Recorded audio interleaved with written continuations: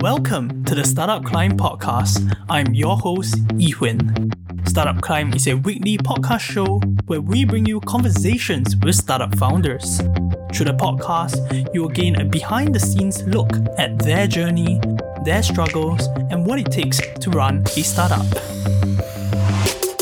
On this episode, we have Joshua Chin, CEO and co-founder of Kronos Agency. Kronos Agency is a data-driven email marketing agency that aims to provide email marketing service and consultancy for online retailers. Welcome, Joshua. Hi, Joshua.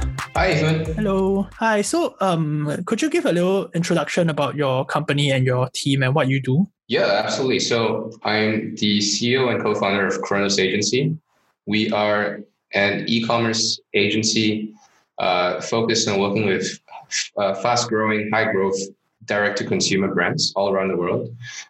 We focus on email marketing, SMS marketing, and chatbot marketing.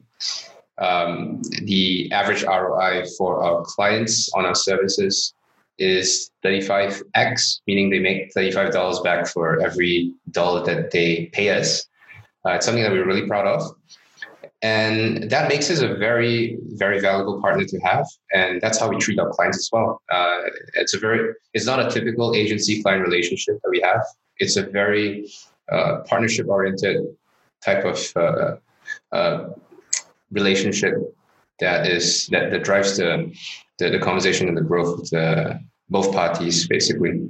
Right. So that's basically the business. But why do you get into email marketing when the trend would be more towards Facebook marketing or Google AdSense or even social media platforms? Why do you choose to go into probably a portion of the market that most would deem it as outdated?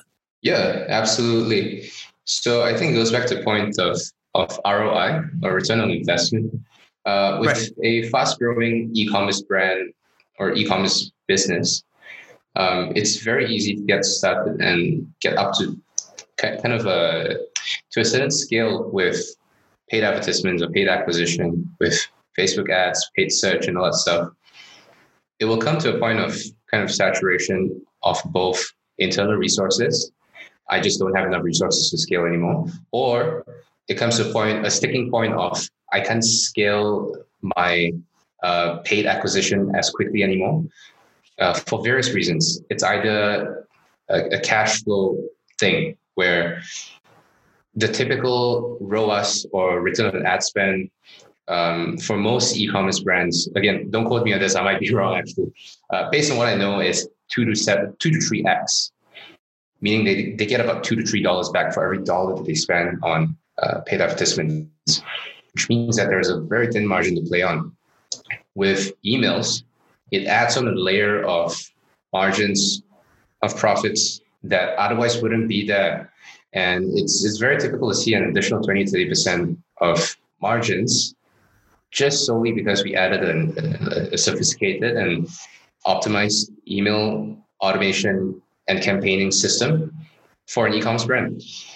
So that alone can easily flip a business from kind of breaking even or even losing money to profitability, therefore giving the business the ability to scale really, really quickly. Right.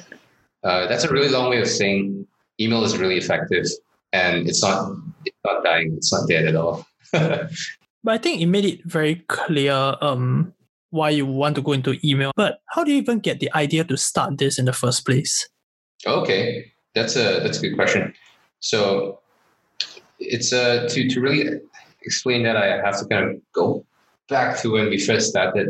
So that was in October of 2017. And just a fun fact, Kronos was actually launched in a dorm room in NUS. So so it's October of 2017. And I was near my breaking point. My business was brand new at the point in time. And I've landed my 6th client in 2 short months. But the problem is I was also a full-time university student with a full-time internship. And I was waking up at 5 a.m., working till 11 p.m., just trying to keep up with everything. And I was working really hard to give my mom, my dad, and my younger sister and myself a better life. As a kid, I Right. grew up in Johor Bahru, Malaysia, just across the causeway. When I was 10, my parents declared bankruptcy and they divorced. Before the divorce, my life was simple, peaceful, and in my mind, perfect. And after school, Right. my sister and I would play by the toy store surrounding my parents' fruit shop in the mall.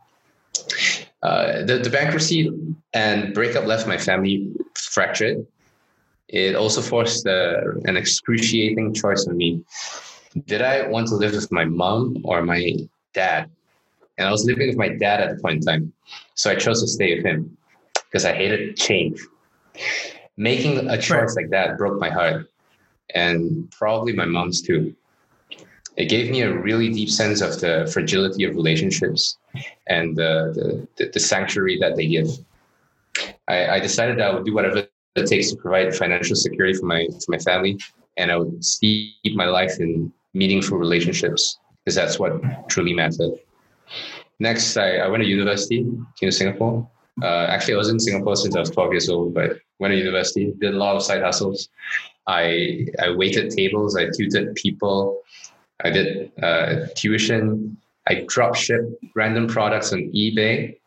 And I really liked the idea of selling stuff on eBay because it was immediate and I saw like quick feedback on what I was doing and whether I was doing it right.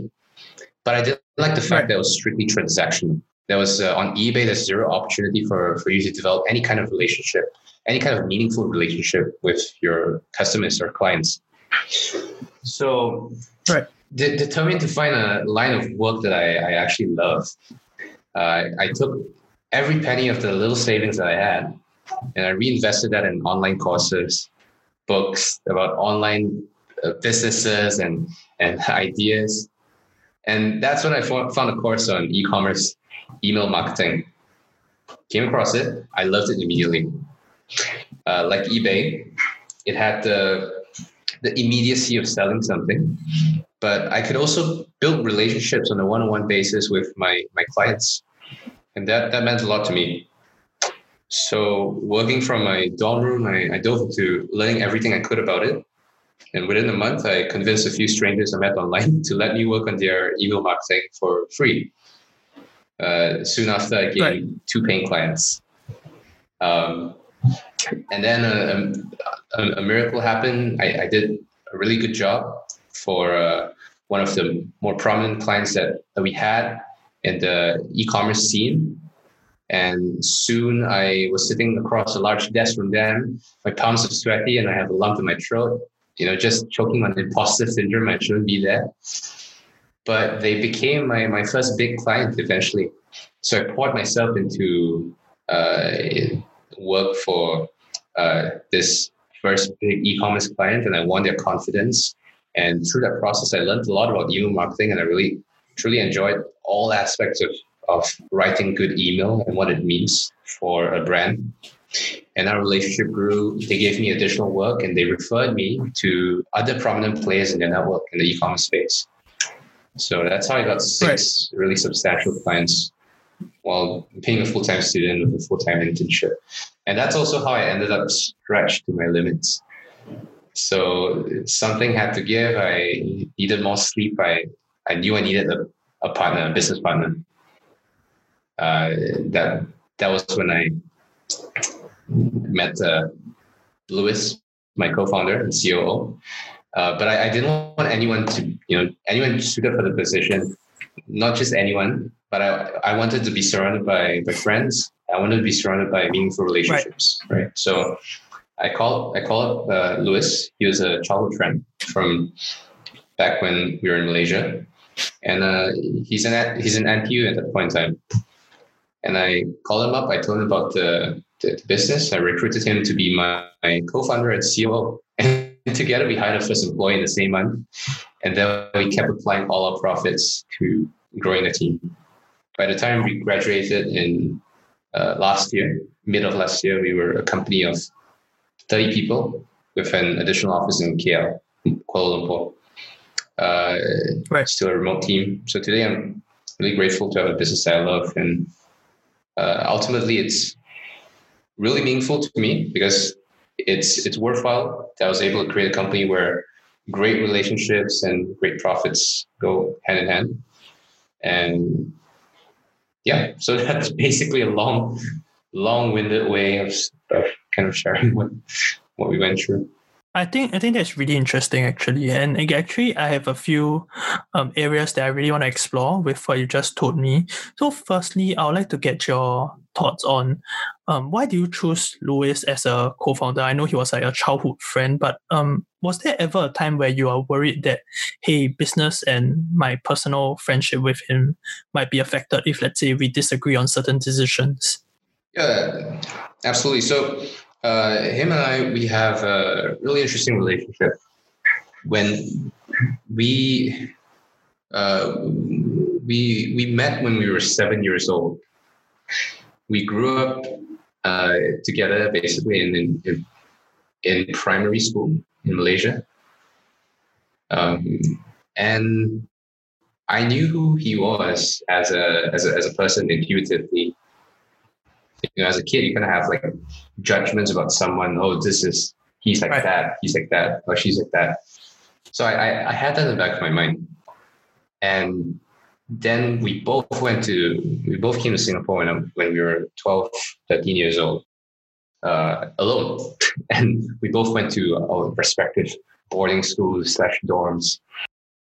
And then we kind of drifted apart for many years. And we occasionally came back and met up in like annual gatherings and stuff like that. And over time, I kept so we kind of kept in touch, and I knew of what he was doing, what he was up to along the way, and I knew of his character as well. And when it came time to kind of think about, all right, who in my immediate network that I firstly I could trust, secondly I knew could complement what I was weak in. He came to mind. So what exactly that was number one, I knew I had very, very low endurance on not just a physical aspect, but a mental aspect as well. Physically, I'm not an endurance athlete. I like short bursts of speed, and I typically perform very poorly in endurance sports. Louis, on the other hand, he's a triathlete. He is the type of person that would run a marathon, would train for Ironman and stuff like that. And I knew that the physical and the physiological and the mental is to some degree related. I do believe that, and so I knew that there's a good hunch that he would be a good fit for what I was lacking. And at the same time, I knew that he was much more logical and practical in his ideas. I am much more, how would I put it in a nice way? Ambitious. Ambitious, yeah. Yeah, so ambitious and a little bit reckless. A little bit more reckless, much more trusting and hopeful. So that's who I am, and we formed a great team. So that was my hypothesis at the front, and then it kind of evolved over time, and I realized that it validated over time, and it's not like instantly that this is the person I'm going to work with for the rest of my journey. It was kind of developed over time. We realized that actually you're shit at this, I'm shit at this. You're good at this, I'm good at this, and it's a constant communication and being open about what you suck at, what you don't suck at, what you like to do, what you don't like to do. There was also bouts of time where he was kind of not 100% sure that this is what he wanted to do, and not 100% sure, not because of me, but just because of the business, right? And those are the difficult conversations that we had to have, and as a result of those difficult conversations, we came out stronger and a much stronger team between the two of us today. Yeah. Right. Actually, like another thing that I really want to go into was the idea of imposter syndrome, which you talked about earlier. Yeah, So, like, all the time. how do you deal with it? I don't. I just accept it. I was just listening to a podcast on Tim Ferriss. And Right. I was working out just now, and I was listening to his latest episode with Hugh Jackman. Hugh Jackman, the Wolverine. Yeah. Golden Globe Academy nominee, Golden Globe winner, and all that stuff. He is. I would say he's one of the most successful A-listers in the planet right now. For sure. Yep. And one of the in the middle of the episode, he spoke candidly. He said, honestly, Tim, coming into this podcast interview, I felt nervous. I felt a sense of obviously I'm paraphrasing here, but I felt a sense of like I'm not good enough. I don't belong here. Who am I? Who would want to listen to a 1.5 hour conversation with me? And that was the point when I realized that, if someone at his caliber and at his level of success and everything that we perceive to be success can feel that way, maybe it never goes away. Maybe that's the truth. And you kind of just have to accept it, and that it's going to be there. You're going to have to face it pretty much every single day. Sometimes you're not going to know what the hell you're doing. And sometimes you feel like you're just not belonging at all. But we have to just take it as part of the journey and know how to kind of let it slide instead of allowing it to control you. But has it like inhibit you in like trying to reach out to clients, or like when you're meeting clients, does it like make you less confident, and like did it ever affect your pitch? Oh, never. No, never at all. Not at all. And I think the biggest reason for that is because of my experience as a business development intern during my time in NOC actually, which is NUS overseas colleges, and I learned that you are the downsides of failing, of being rejected in a scenario like pitching to a client or pitching to a partner, whatever it is. It is so minuscule that literally the worst thing that you think could happen, it's not even worth worrying about. And kind of having that in the back of my mind, and not just thinking about that, but actually putting myself in the position of, at that point in time as an intern, I had to connect with C-suite professionals in order to build a professional association from scratch, a professional industry association from scratch. That was my task. And that was insane, because that's where all the imposter syndrome comes in, right? I was just a student, a bloody intern. Now I'm trying to speak to the chief something officer of this company. But I realized that it doesn't matter, because out of like 10, maybe 8 out of 9 people are going to say no. At worst case, one of them is going to shout at you when you call them and say, "Don't call me again, and I'm going to sue you," or something like that. You just don't call them again. And but the 2 times out of the 10 times, that's when you're going to have when you have that success of actually having that conversation, being able to have a good conversation, a meaningful conversation that maybe develops into a meaningful relationship down the line. That's all that matters. And all the 8 other failures just don't, it's so minuscule if you think about it from a cost benefit analysis standpoint. So I've always had that in the back of my mind. And that's kind of led to maybe a little bit of a thick skin, if you will. Right. But like, do you feel like this thick skin was developed purely through your internship and the numerous rejections that you faced? Or was it something that you sort of had all along and it just sort of reinforced it when you go through the rejections? No, great question. No, actually, it's developed over time. That's for sure. As a young child, I have my extended family in Malaysia. Right. 10 aunts, including my mom. Right, 10 sisters. They are relatively close knit family, and they are very. Imagine 10 mums, right? That's enough to shut you up for a good amount of time. That's how I felt for a long time. Just shut up, act dumb, you live longer. That's the feeling I kind of grew up in. Obviously, that's just a side effect of all the love and care that they had. Right. But it took me a long time to kind of shake that off. Plus the divorce and the whatever was happening at home, that was hard. So survival to me meant shutting up, just accepting whatever was given to me and move on. So I had to actively move past that.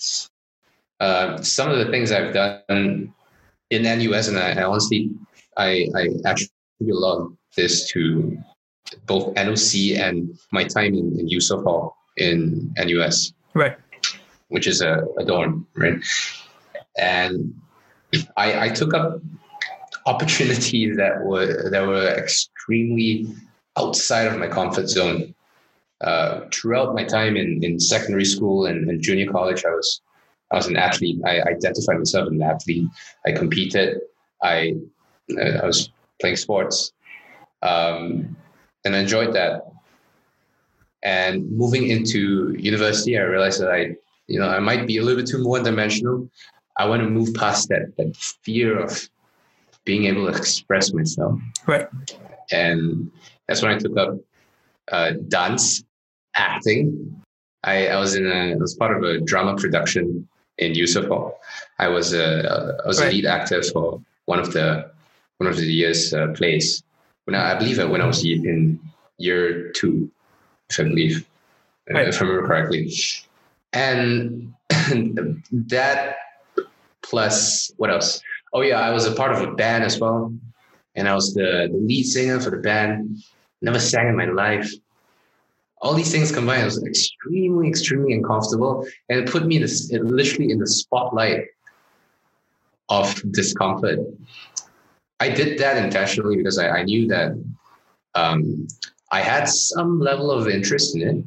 I knew that this was a great opportunity to be in a safe, really, really safe space to try all these things out, fundamentally to push myself beyond that boundary of comfort.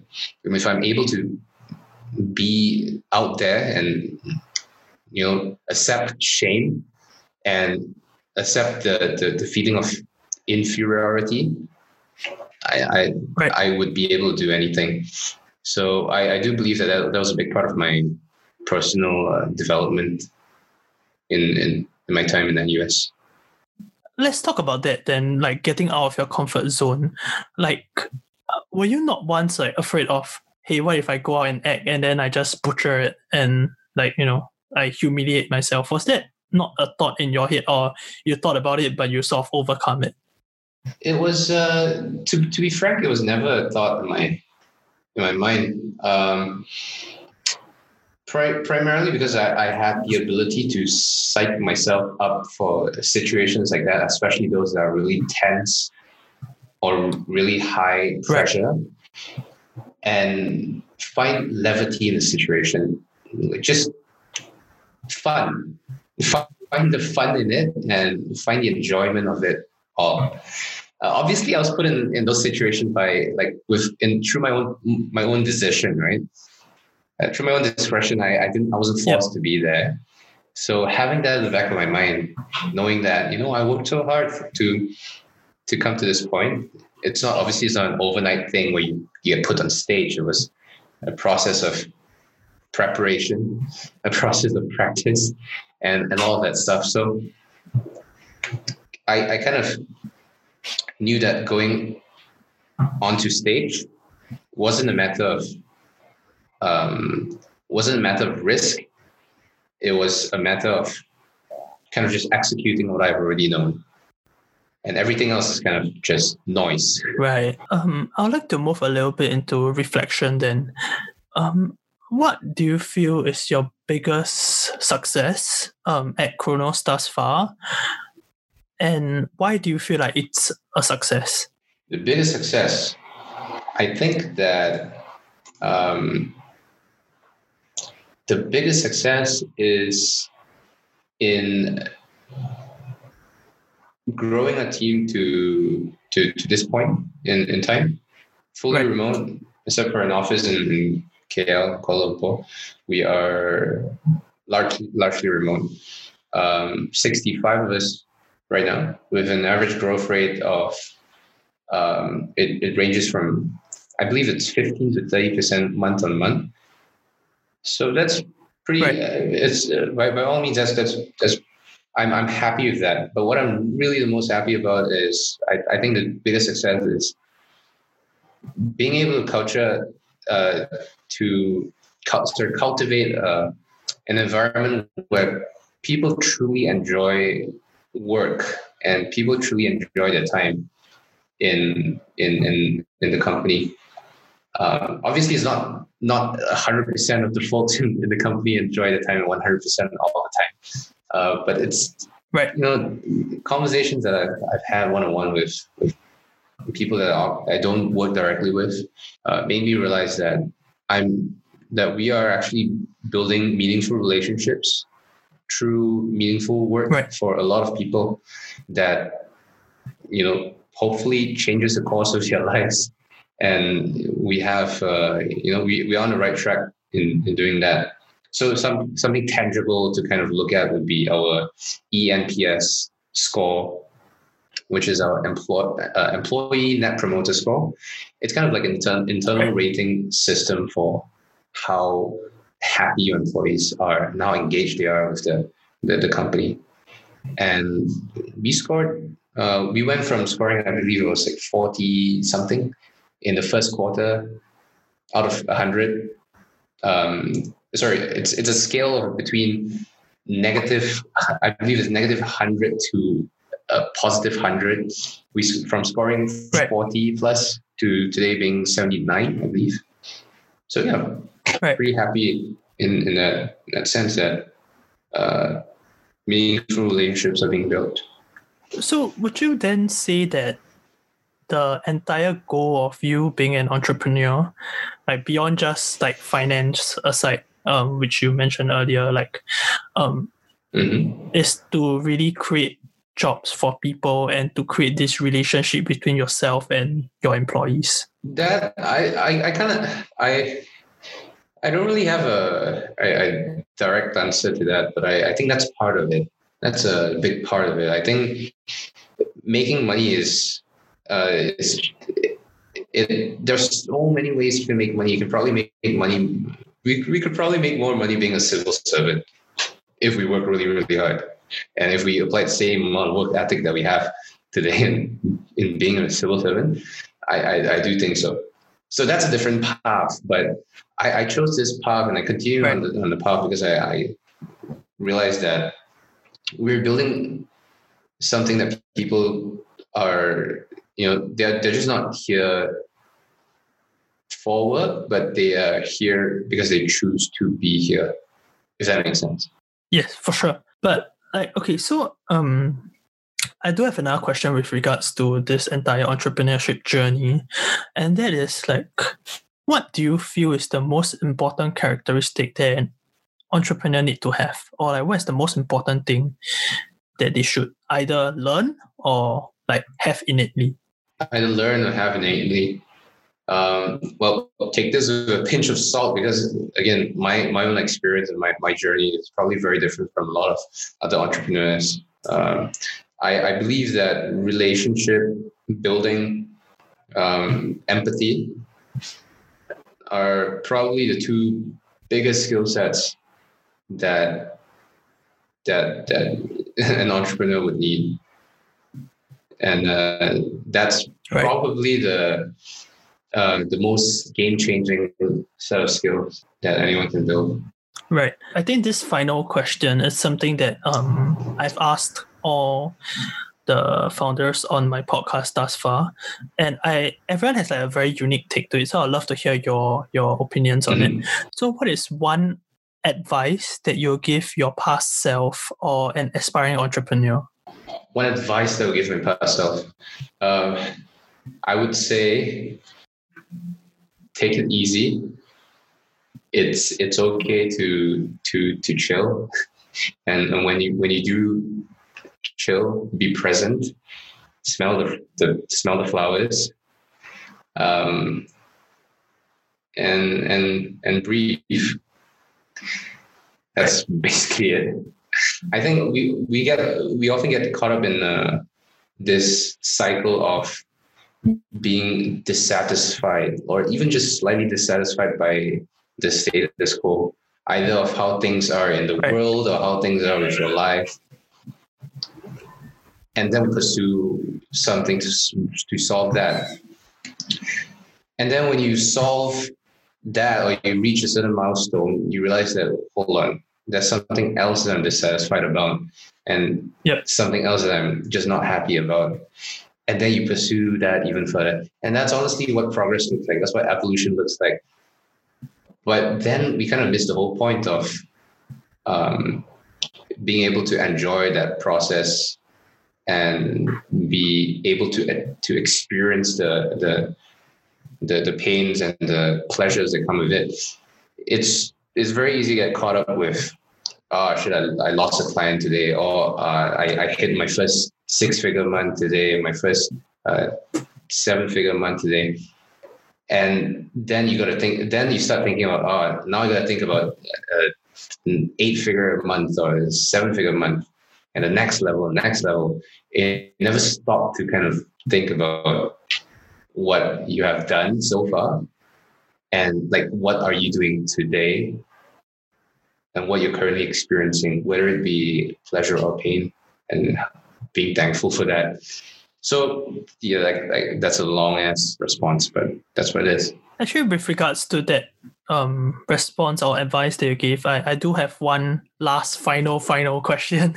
What is one sacrifice that you made to chase this dream, or to do what you're doing at Chronos? Oh, that's a good one. So there is kind of, so I learned this from my mentor at NOC. There's kind of in life there are 4 stoves, right? There are 4 stoves, like gas stoves, and limited gas, and you can't turn on all 4 stoves on high all the time. And there are seasonalities where you leave one stove on low or completely off, and you focus on the others. And those are, I believe, those family, friends, health, and self. I believe that's the 4, something along those lines. Right. And work, family, friends, health, and work. So work was always on high since the day we started. Health was kind of up and down all the time, competing with family. And friends, it is where it was completely compromised, to the point where I was kind of super selective of what I did with my time when it comes to friends. I kept a really tight circle of like people that I communicate on a daily basis, or like even weekly basis. And I just didn't participate in a lot of activities and parties and just conversations in general that weren't in relation to either work or what I wanted to achieve for a long time. Did you regret? No regrets at all. I went into it knowing exactly what I was getting myself into. And I made that really conscious decision to turn that stove on low, and maybe in future I can kind of bring that up a little bit. I mean, that doesn't mean that I don't have friends at all. As part of work, and that's what I love about what I do is that I make friends. I make a lot of really genuine, good friends along the way that are either clients that turn into friends, or partners that turn into friends, or just people in the space that are aligned in values and what we believe in. Right. That honestly, I think that gave me a lot to think about, because it's not very often that I meet someone that share so deeply on like the personal side. So I'd like to thank you for actually taking the time to talk to me today. And if, let's say, for people that want to reach out to you, where can they find you actually? Oh, you can reach me through probably Facebook or LinkedIn. It's Joshua Chin. You can probably just search Joshua Chin Chronos. That's CHRONOS. I think you might be able to find me. Let me just try that out right now. Yeah, you probably be able to find me on LinkedIn and Facebook. Cool. Thank you so much, Joshua, for taking the time to talk to me today, man. Of course, my pleasure. Thank you. We've come to the end of the podcast. If you like what you hear and want to follow us, you can do so on Spotify and Apple Podcasts. See you on the next episode. Take care.